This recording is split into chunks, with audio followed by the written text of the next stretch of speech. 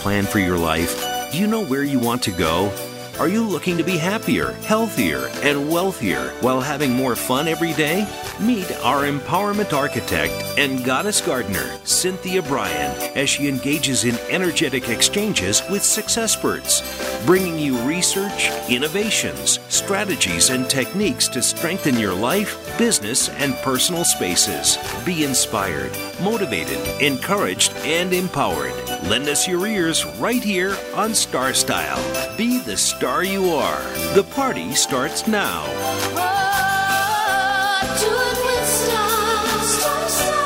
Well, hello, Power Partners, and welcome to our final show of 2020. Can you believe it's almost a new day? What a tough year this has been and what we have learned. But welcome to Star Style, Be the Star You Are. We're brought to the airwaves under the auspices of Be the Star You Are charity. We're coming to you live on the Voice America Network. This is the Empowerment Channel. The miracle moment for today is by Be the Star You Are. And I just want to remind you that according to a temporary act in the CARES Act of this year, you can deduct 100% of any donations you make to your charity of choice from your AGI, from your adjusted gross income, if you choose to do that. So consider making a last-minute donation to Be the Star You Are.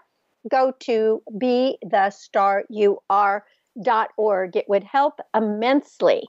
And this is from Dr. Joyce Brothers. The secret of having it all is loving it all. So I want to say it has been a rough year, to say the least. And just like you, we here are touched by all the sadness, the loss, the outrage, the grief of the year. But we're also thankful for all the moments of selflessness and bravery and kindness, compassion, hope, humor, solidarity.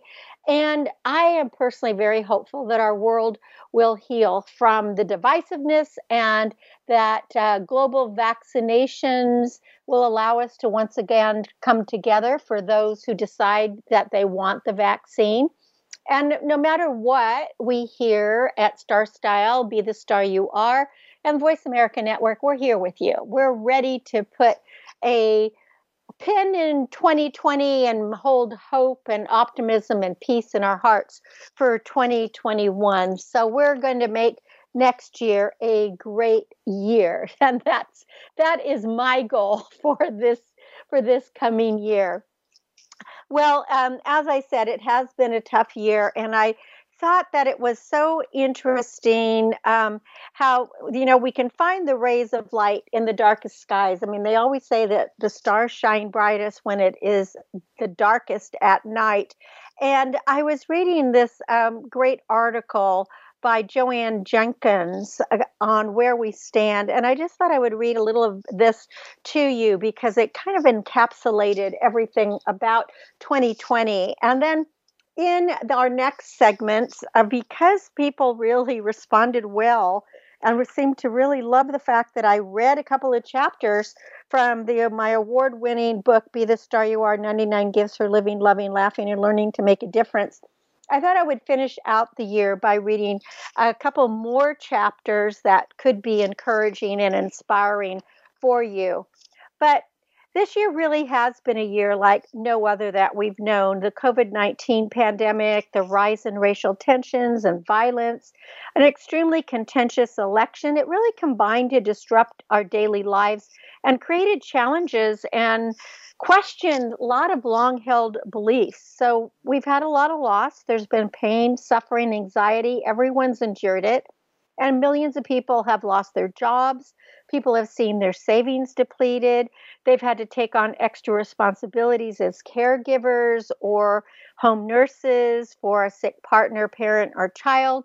They've had to do homeschooling. Staying at home has taken a toll on the mental and emotional health of so many people as well. And it's been especially difficult for older Americans and their families who face high risks, not only medically and financially, but also socially as a result of an increased isolation and loneliness. And so many people who are in senior living facilities are not able to see their loved ones, their friends, or their families, or they're only allowed to see them through the window, or maybe there's a time, they can see them once every 2 weeks. So it's very, very difficult on people. But still, there has been the case throughout our history, and American people are remarkably resilient in adapting to any kind of what we'll have to call new normal. So we have learned how we can use technology to stay connected and diminish the isolation that sets in when personal contact decreases or just is not possible. I mean, it's unbelievable how much Zoom and Skype and FaceTime everyone has been doing, and people who didn't even know how to embrace technology before have now speeded up, and they are comfortable with it. And we've seen the emerging trends in telemedicine, remote working, distance learning, long distance caregiving.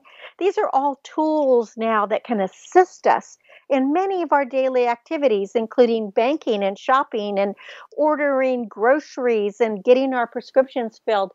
Almost everybody that I've talked to in the last week has told me how they are literally relying on technology to have things delivered from their food and prescriptions. They're doing all their banking, they're mailing everything they possibly can do, they're doing online. So, that's a positive that people are able to get up to speed. But the challenges of the year have also given us time to focus on ourselves. We have been able to clear out closets, clear out garages. Well, I'm not quite on the garage yet, but I have been working on the drawers and the closets.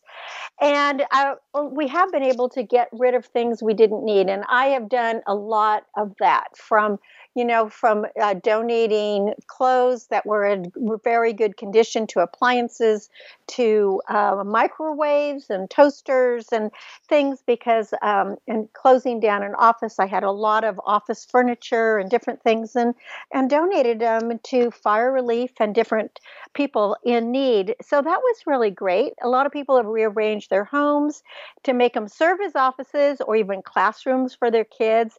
And of course, movie theaters. People are definitely streaming, especially they're with, the Netflix and Amazon and Apple and all the different servers out there. And many of us have taken this as a moment to increase our savings because there's fewer day-to-day expenses. Working from home has allowed us to save money on commuting costs, on parking, on bridge tolls, road tolls, on gas, and or even public transportation. We also have not spent so much money on entertainment because not too many people can travel. We haven't been able to eat out, go to movies or concerts or sporting events, or even get a haircut or a manicure or new clothes. I know I have been cutting my own hair now since last February. I guess it looks fine, but it'd be nice to be able to get my hair cut by a professional. But the past year has given us time to pause and think about what's important in life and what we want to do once we return to something that could be called normal. Even though we've been apart, we've been together, and I think it showed us the things that really do matter in life, where friends and family and health are so critical to our well-being. Now, racial tensions have caused many of us to reflect on the kind of country that we want to live in and to fight even harder for social justice.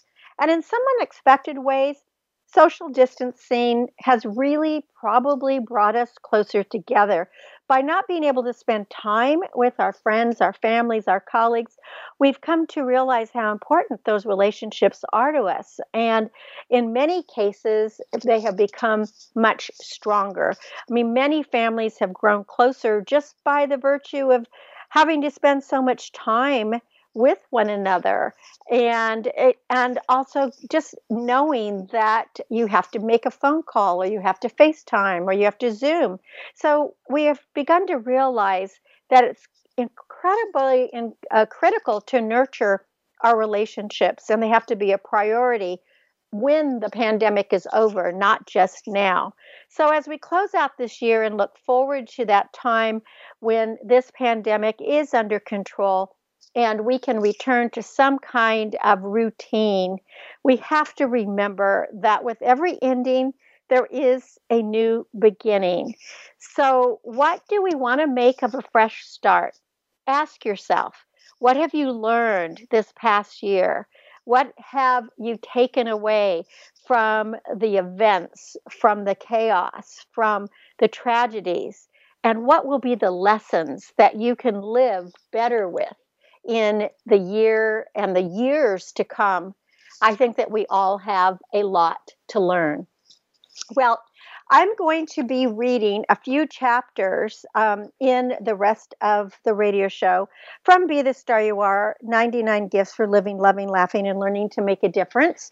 If you want to pick up copies of this book or any of my books, you can go to CynthiaBryan.com, click on the store, and with additional goodies that we'll be sending you besides, bookmarks and personalized autographs and notes and probably some seeds and potpourri. Right now, we're also sending you inspirational CDs that you can put in your car and listen to, and it's music that I think will be very helpful. So this is The Gift of Leadership. As a child, did you ever play the game of follow the leader?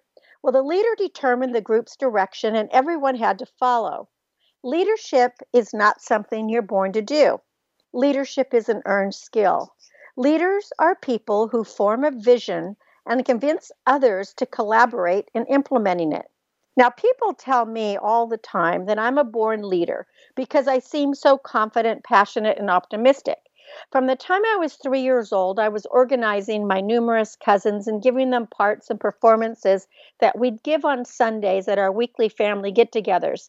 In spring, this took place at the picnic grounds on our hill. In winter, they would be at a relative's home. And as the leader, I made sure that everyone participated to the extent they wanted. The cousins were exhilarated at their competence, the parents were proud of their thespians, and I found I liked leading.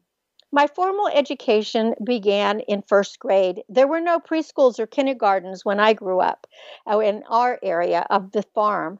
As the eldest in our family, I felt obligated to come home each night and teach my younger siblings everything I had learned at school that day. One day, the teacher mentioned Girl Scouts. Although I had no clue what Girl Scouts did, I knew it was an organization for girls. So with no groups in our area, at age 7, I founded our ranch house, Junior Girl Scouts. I was the leader of the pack. Members included my sisters and the daughters of ranch hands.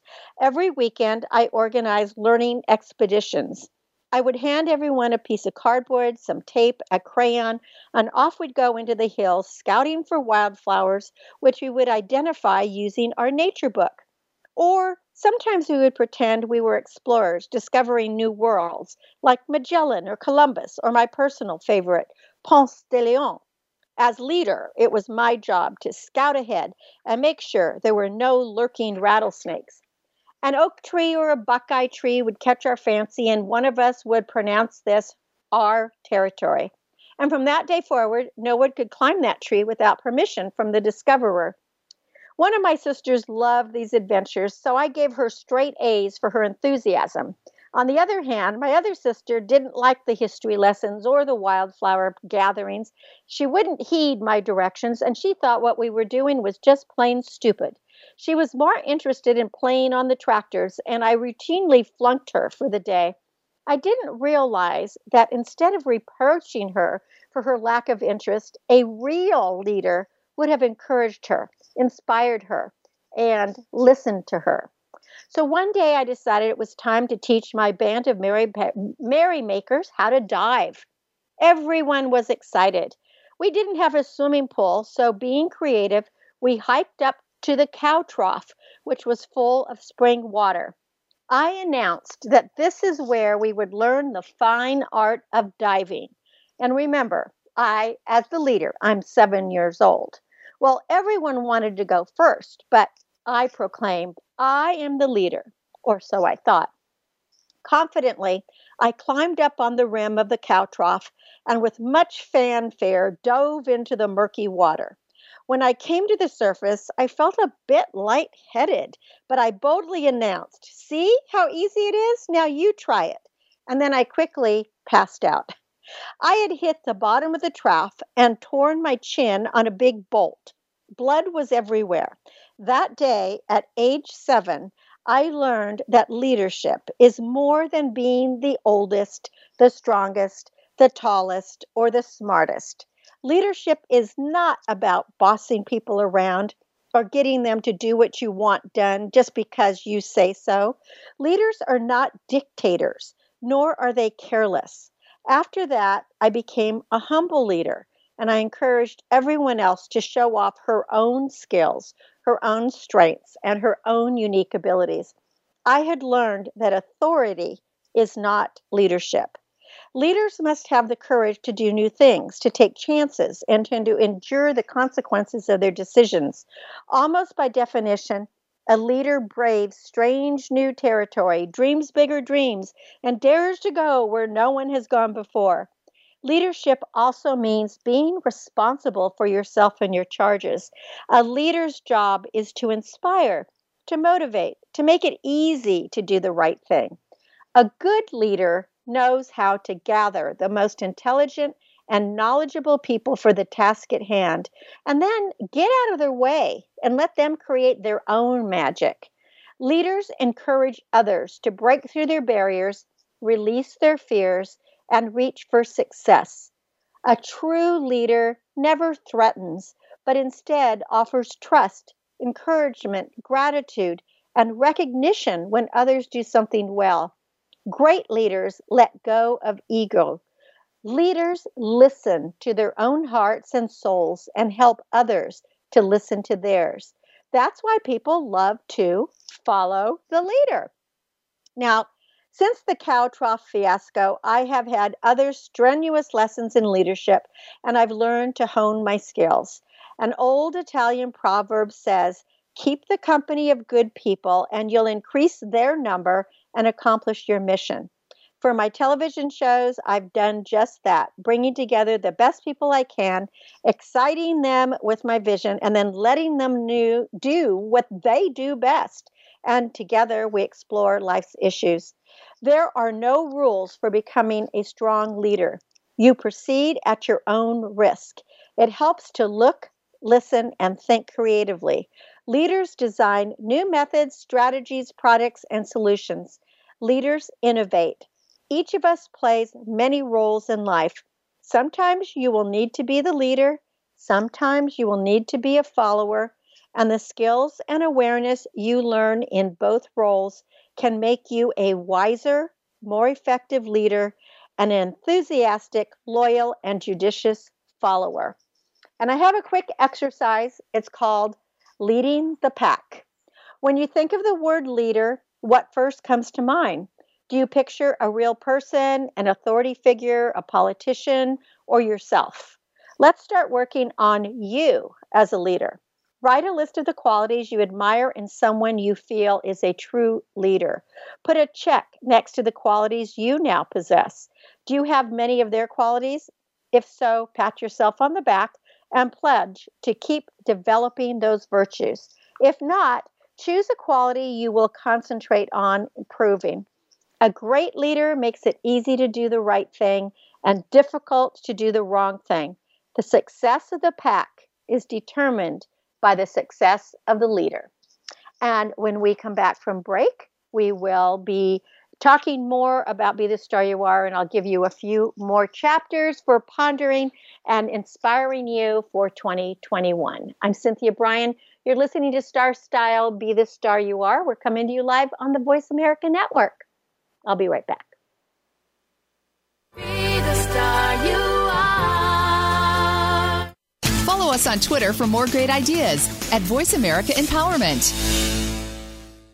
Are you seeking a dynamo speaker for your meeting, conference, or organization? Internationally recognized keynote speaker and New York Times bestselling author and lifestyle coach Cynthia Bryan will bring her energetic expertise, passionate professionalism, and ebullient personality to your event. Hailed as an expert in lifestyle, women's issues, self-help, personal balance, leadership, media, gardening, and interior design topics, Cynthia Bryan is a popular empowerment keynote speaker around the world, lecturing to audiences of 100 to 5,000. For rates and bookings, call 925-377-STAR, 925-377-STAR, 925-377-STAR, and visit www.cynthiabryan.com. When you want the best, book Cynthia Bryan, www.cynthiabryan.com.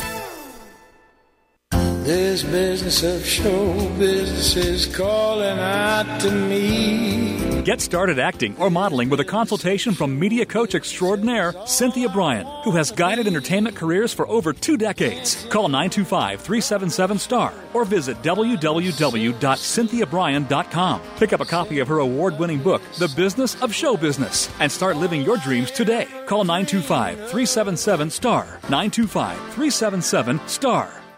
Become our friend on Facebook. Post your thoughts about our shows and network on our timeline. Visit Facebook.com/Voice America. It's power time on Star Style. Be the star you are with your passion, purpose, and possibility producer, Cynthia Bryan. Now, back to the Power Party. This business of show. Well, we're back. Thank you so much for staying with me here on Star Style. Be the star you are. Again, if you are interested in any of the books that I've written, but this specific one is Be the Star You Are, 99 Gifts for Living, Loving, Laughing, and Learning to Make a Difference. It's been a favorite of everyone who reads it for a long time. Just visit CynthiaBryan.com and click on the store. Now, this is called The Gift of Lifelines.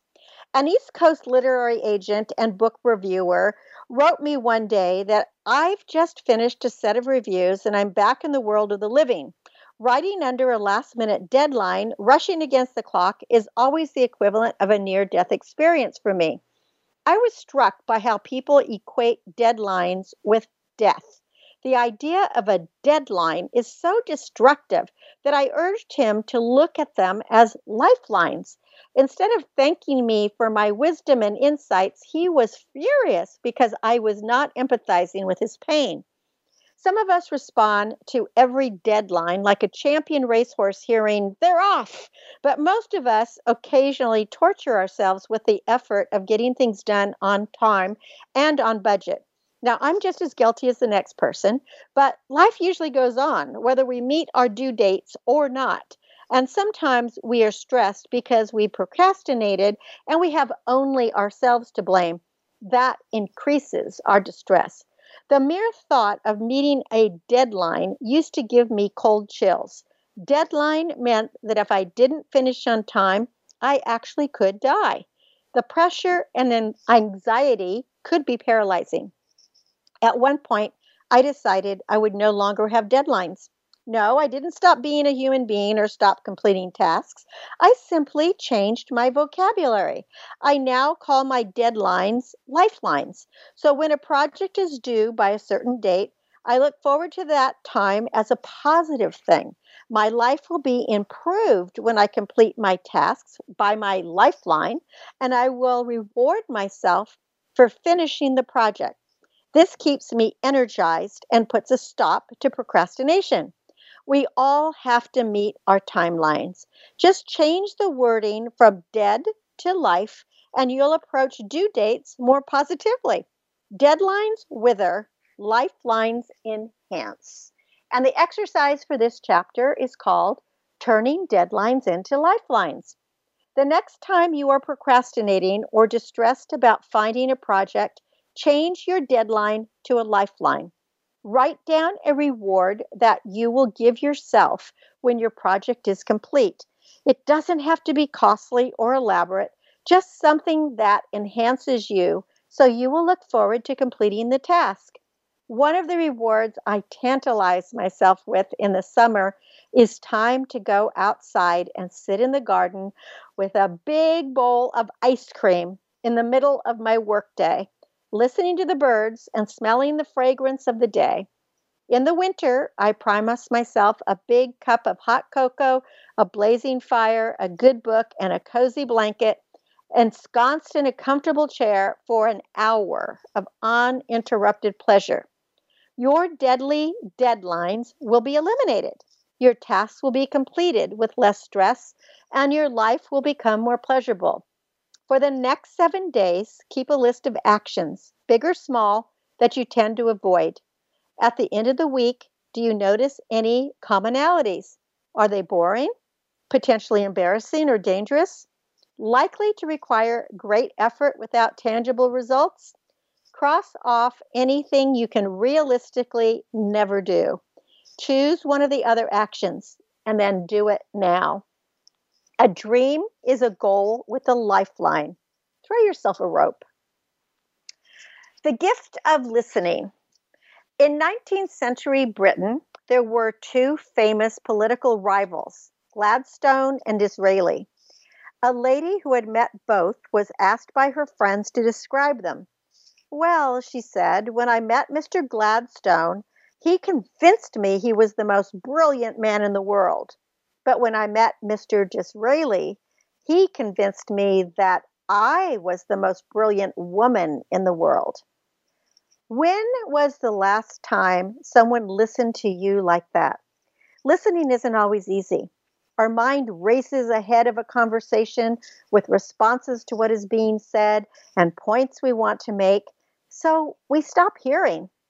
Listening requires enormous discipline, but it's a learnable skill. Forget cars, CD players, or the latest designer sports shoes. The best gift you can give teenagers is to listen, really listen to them. When I had my two teens, I made many mistakes. But one thing I learned from my own years is the value of listening without commenting or judging. And much of the time, of course, I'm just biting my tongue. My son has never been one to talk much or to share his feelings, but when he does, I have to remind myself to open my ears and let him know I hear him. My daughter's just the opposite. She likes to confide in me and tell me everything that's happening in her life.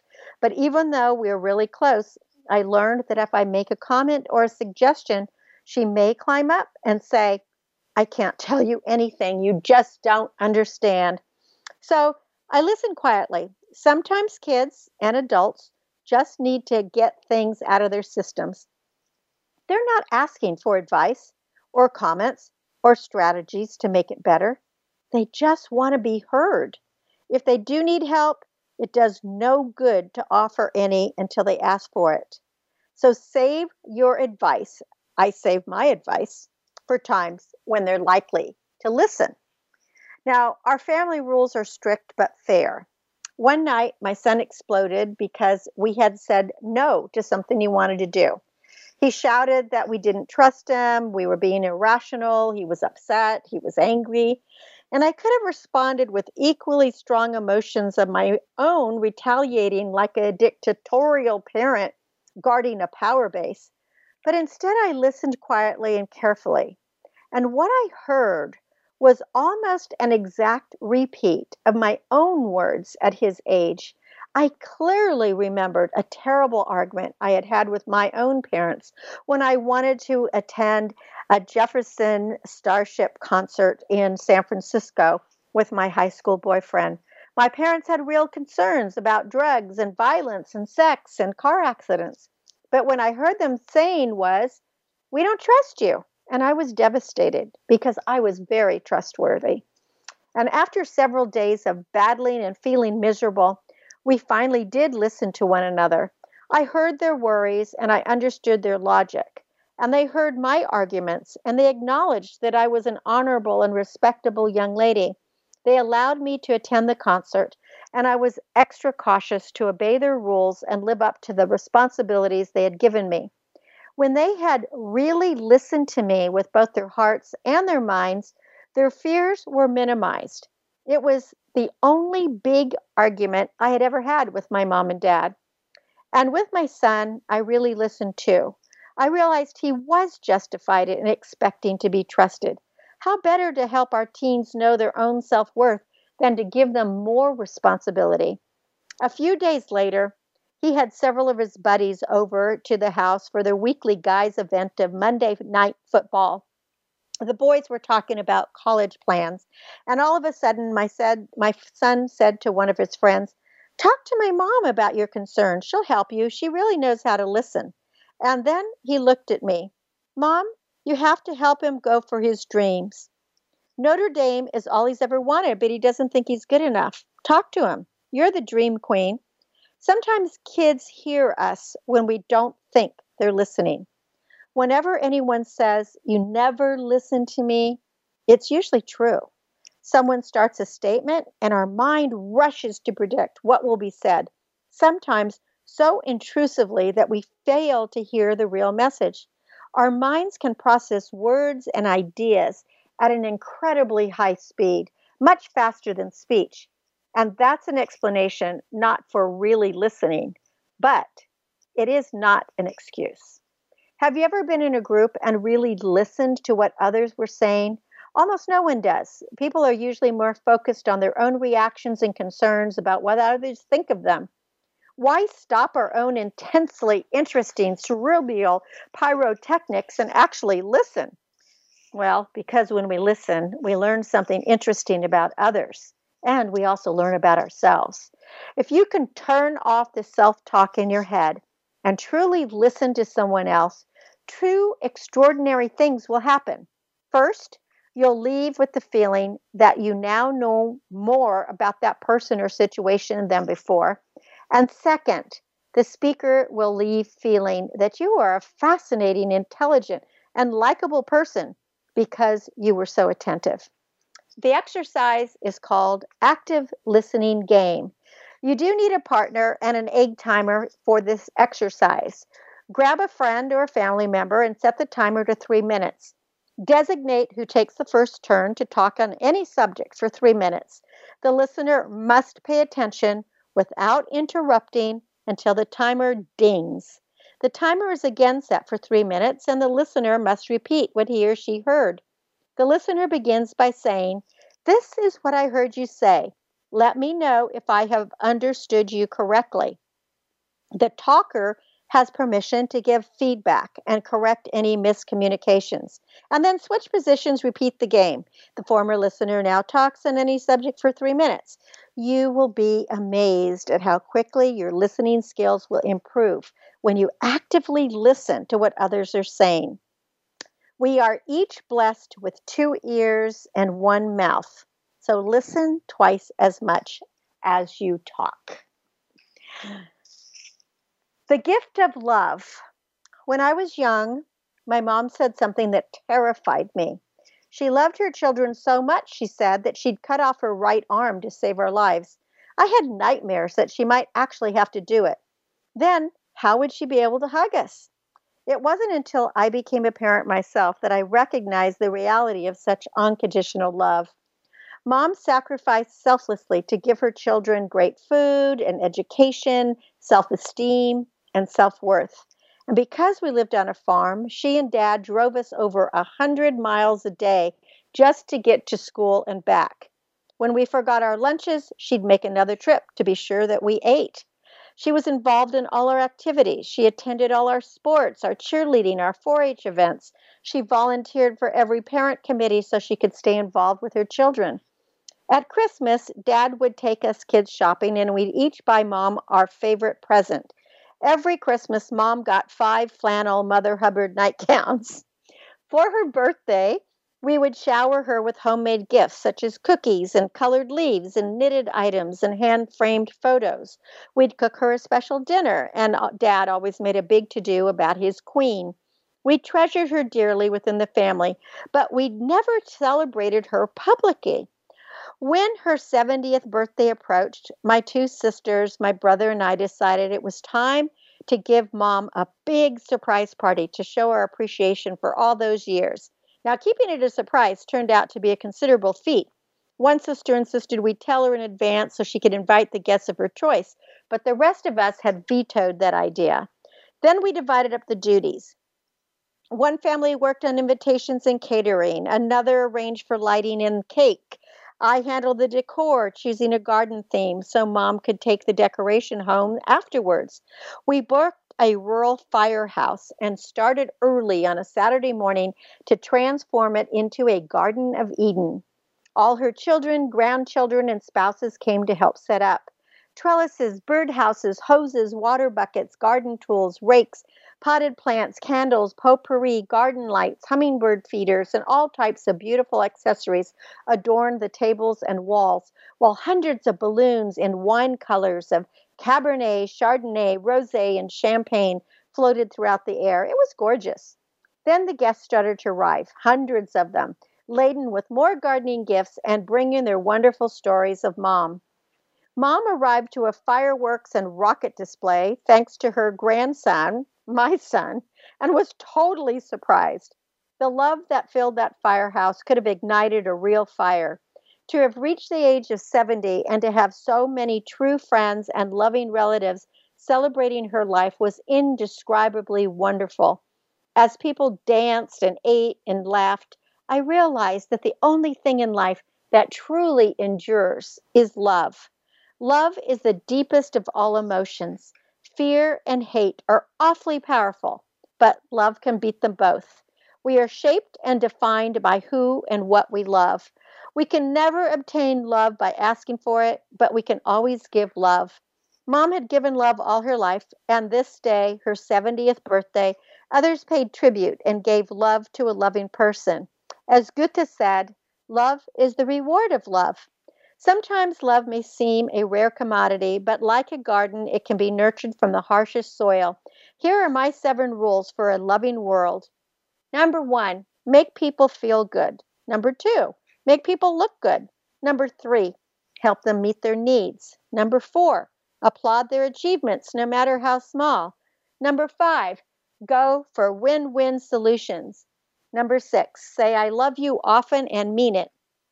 And number 7, expect the best from others. People often become what you believe in them. Start somewhere, anywhere. French poet Antoine de Saint-Exupéry has his Little Prince explain, "We see accurately only with our hearts. The essentials are invisible to the eye." The exercise increase your lovability quotient. Nearly everyone says they would like more love in their lives. To have love, we must give love. What can you give? What are you giving? How are you giving? Love given conditionally is a bribe. It's not a gift. In the Jewish culture, there's a tradition of performing mitzvahs, literally blessings. Each day, one should do a good deed, preferably anonymously and with absolutely no expectation of acknowledgement, praise, or being repaid. Your assignment today is to perform one mitzvah, one special loving act for which you honestly expect nothing in return. Love is like happiness. The harder we seek it, the more it eludes us. Only when we can give it freely can it come back to us. It's like a boomerang. When we come back from break, we will have the gift of magic, and then we'll be ending our show for 2020. Thank you for joining me thus far. Stay tuned. You're listening to Star Style, Be the Star You Are, and we will be back in just a minute. Be the star you are. Change your world. Change your life. VoiceAmericaEmpowerment.com. Be the star you are. The star you are. The annual cost of illiteracy to American taxpayers is over $225 billion. Help increase literacy, reduce violence, and improve positive media messages by making a tax-deductible contribution to Be the Star You Are charity. A top-rated nonprofit, Be the Star You Are promotes positive role models, produces positive radio broadcasts, and donates positive books to empower women, families, and youth. Be a power partner and join our galaxy of stars. Visit our website at BeTheStarYouAre.org to make a tax-deductible donation using PayPal or send checks to P.O. Box 376 Moraga, California, 94556. BeTheStarYouAre.org. Dare to care. You are the star.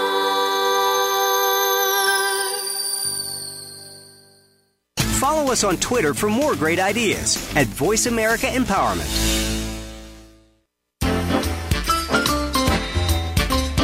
It's power time on Star Style. Be the star you are with your passion, purpose, and possibility producer, Cynthia Bryan.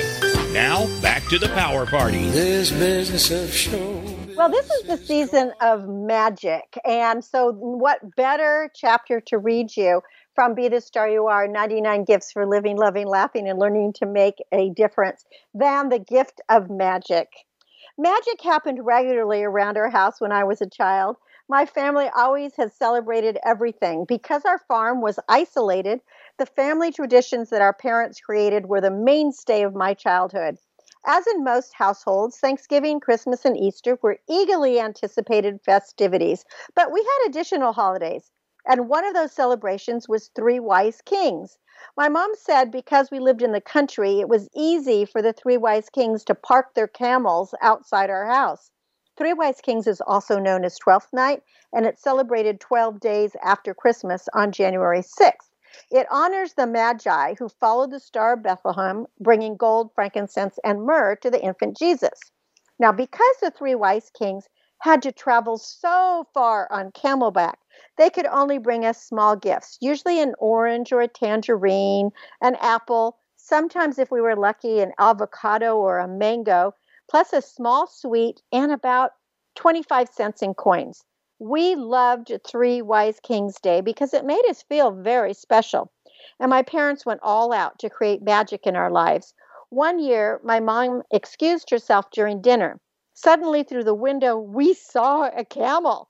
She had acquired a large, huge, actually, stuffed camel and was outside moving it up and down like da-dump, da-dump, da-dump, da-dump. We shrieked with excitement and awe, knowing that the kings were passing by. The next morning, we awoke to find jewels strung everywhere on the bushes and vines and trees, and there were camels' hoofprints and camel dung, and a note that this had been a great year for the Magi, so they were sharing their wealth. I vividly remember the sensation of utter delight and can still see the shimmering jewels hanging from the trees. My parents had created the illusion with used costume jewelry from a Goodwill store, horse-made hoofprints, and horse manure posing as camel dung. At Christmas, we didn't always get something we had especially asked for. Of course, we'd be so disappointed. And later in the day, Dad would suggest we take a Jeep ride around the ranch to see if anything had fallen off the sleigh. Sure enough, down at the barn or dangling in a grapevine would be that special gift. Once a bicycle was sticking out of the chimney with a note attached. Sorry, it couldn't squeeze down. When every holiday provided an opportunity for my parents to be creative, we saw the Easter Bunny. We felt the Tooth Fairy's kiss. We witnessed Santa and his elves flying through the night sky with Rudolph's red light leading the reindeer. My sister remained an avid believer well into her teens, and eventually my parents had to tell her that it was all magic. And as we grew and questions arose, the response was always, if you don't believe in magic, magic never happens. I decided to believe. Today, my children delight at the magic they experience year-round in our household, and the Three Wise Kings still visit. They remind me that when you believe it, you will see it. In an unmagical world, you create the magic in your life. Find ways to reinterpret your daily routine through the eyes of a child.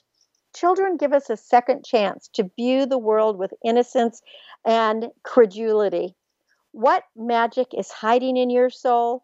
What simple things can become magical experiences if you just use a little imagination? And the exercise. Be your own fairy godmother. Imagine that you are a magician with a magic wand. You can even make a wand from a stick, add a few ribbons or a sparkling star, and presto, you hold the key to power. Wave the magic wand over your head when you want to change something, even your mood. The magic to create the life you want is inside you. Dream it, do it. Abracadabra. And if you don't believe in magic, magic doesn't happen. And the final chapter that I will read for today is called The Gift of Miracles. I remember exactly what I was doing when my sister called to tell me that my father was dying. When the phone rang, I was at my desk preparing for the next self-esteem class I was to teach at the Academy of Performing Arts. It's cancer, my sister said. The doctors told him to go home, drink his best wine, enjoy what was left of his life. There's absolutely nothing that can be done to save Dad. He'll probably be dead within 3 weeks. I was shaken to my soul with grief. And then the anger set in. How could any doctor just write off my dad like this? This was my dad, whom I adored and worshipped. My father can't possibly have cancer. I mean, he was a farmer. He was healthy and robust. He'd always eaten well, including lots of fruits and vegetables we grew ourselves. His one indulgence was a glass of red wine at dinner made from the grapes from his own vineyard. He worked the farm daily in the fresh air, getting plenty of exercise. He enjoyed a clean and happy life. My mind began to review all the special moments I had shared with my dad. I was the oldest, growing up on a farm that boasted grapes, walnuts, cattle, and kids. My parents worked from 5 in the morning when the first rooster crowed until 7 at night when the last lamb had been put in the barn. And my father taught us that the value of hard work and pride is reaped. I can still hear him in the morning climbing the stairs to wake us, whistling happily and announcing, "Wake up, sleepyheads, it's a beautiful day." He would lift us onto the Caterpillar tractor to plow the fields with him. And when we were older, he taught us how to drive. In the springtime, he'd find baby jackrabbits whose mothers had been killed. He'd stop the tractor, put the bunnies in his coat pocket, and bring them home for us to raise until they were old enough to fend for themselves. He was so strong that when we were young, he'd lift my sisters and me from the floor with one finger. If anything ever broke, he could fix it. If we misbehaved, he never yelled. He just looked at us with those big brown eyes and let us know that we had disappointed him. He'd saddle the horses for us, tighten our wire ski bindings, and make us special concoctions of warm, sweet milk with bread when we were sick. He'd pile all 7 of us into the Willie Jeep and drive straight up our steep hill for a picnic. With my dad, it was better than being at Disneyland. I remember how he cried when he walked me down the aisle on my wedding day, and how at the funeral of my 16-year-old brother, he supported my mom and the rest of us who were near collapse. He was our tower of strength, our lion in winter, our gentle, patient, loving father. He was very young, and he was madly in love with my mom after 42 years of marriage. And he was a grandfather to 11 grandchildren whom he treasured. I determined right then and there that my father was not going to die. Not now. Not until we had tried everything. We weren't ready. How can doctors, ordinary humans like you and me, be so sure nothing can be done? In my father's case, they had said that surgery was impossible, that he could die on the operating table, or that he would bleed to death. So I decided to take charge. Those were the days before information was readily available on the internet, so I had to do my research the old-fashioned way. At the library, I checked out every book they had on cancer. I bought books and tapes by many authors, including Bernie Siegel, Gerald Jampolsky, Shakti Gawain, Wayne Dyer. I called on my friends who were doctors or married to doctors, and I asked for help. I contacted anyone I knew had struggled with cancer. I wanted experts and answers, and we had no time to lose. And then the miracles began. Everyone was kind. Everyone I called offered some information. One friend told me about the 800 cancer hotline. Another told me about cancer societies or the physician's data query or research centers or medical schools. I studied laughter therapy and was encouraged by the work of Norman Cousins, best-selling author of the book Anatomy of an Illness. Our first miracle occurred when my girlfriend was able to schedule a private appointment free of charge with a renowned laughter guru. My mother, father, she, and I, we flew to meet with the late Norman Cousins, who had cured himself of a life-threatening disease. I'll never forget Mr. Cousins' words upon shaking my father's hands. "I see you are a winner. You can beat this." My dad grinned from ear to ear. "Yes, I can." We began our own therapy of positive thinking and mind over matter and laughter. And every day I sent my dad a funny joke to give him a good belly laugh. Doom and gloom were replaced by love and laughter. And the harder I fought for my dad's life, the more doors opened. Dad and I talked several times a day, and I could see he was getting as excited and optimistic as I was about possible treatments. I'm worried about your mom, he said, because she's so afraid that I'll suffer with surgery and die. I took my mom aside. Mom, you got to think positively. You have to believe in Dad's ability to heal himself. She shook her head slowly, and tears ran down her cheeks. I want to believe, but I trust our doctors, and they say there's no hope, that we're wasting our time, that we're giving him false hope. I understood her fears, but felt deep in my heart that a miracle would occur. We found 3 experts who gave us some great news. They all agreed that my father's cancer was treatable. The treatment would be surgery after all, and now the real fight began. His national HMO insurance carrier refused to pay for any tests or surgery, saying that any treatment for his rare condition was experimental.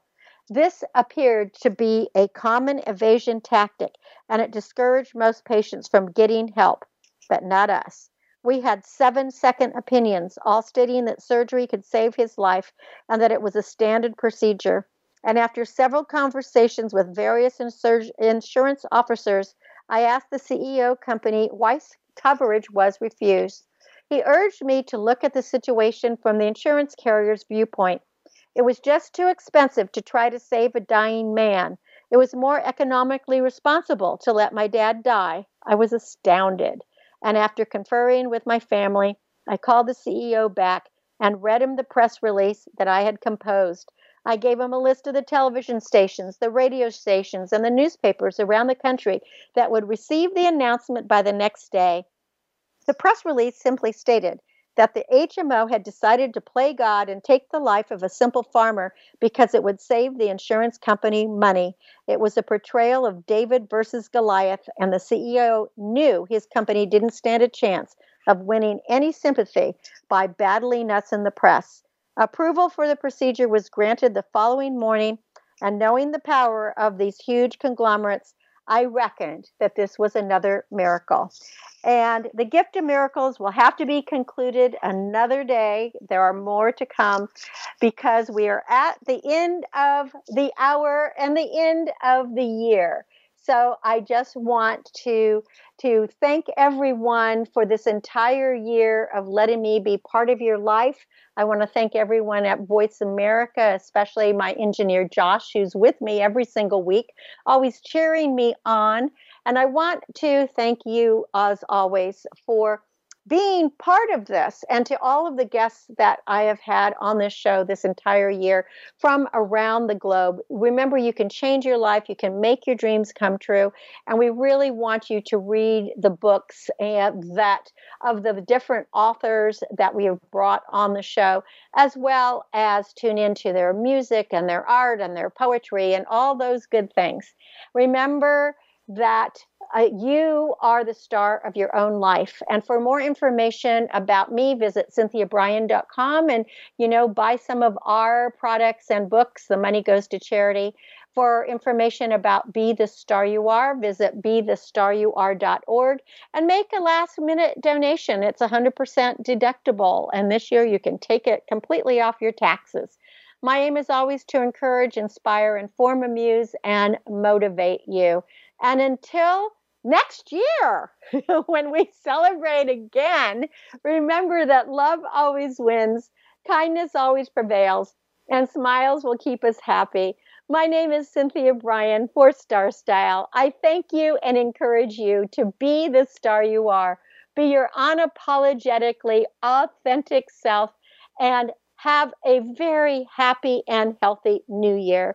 Celebrate being alive and get in touch with family and friends. Thank you so much. Happy end of 2020 and hello to 2021. Be the star you are. The star you are.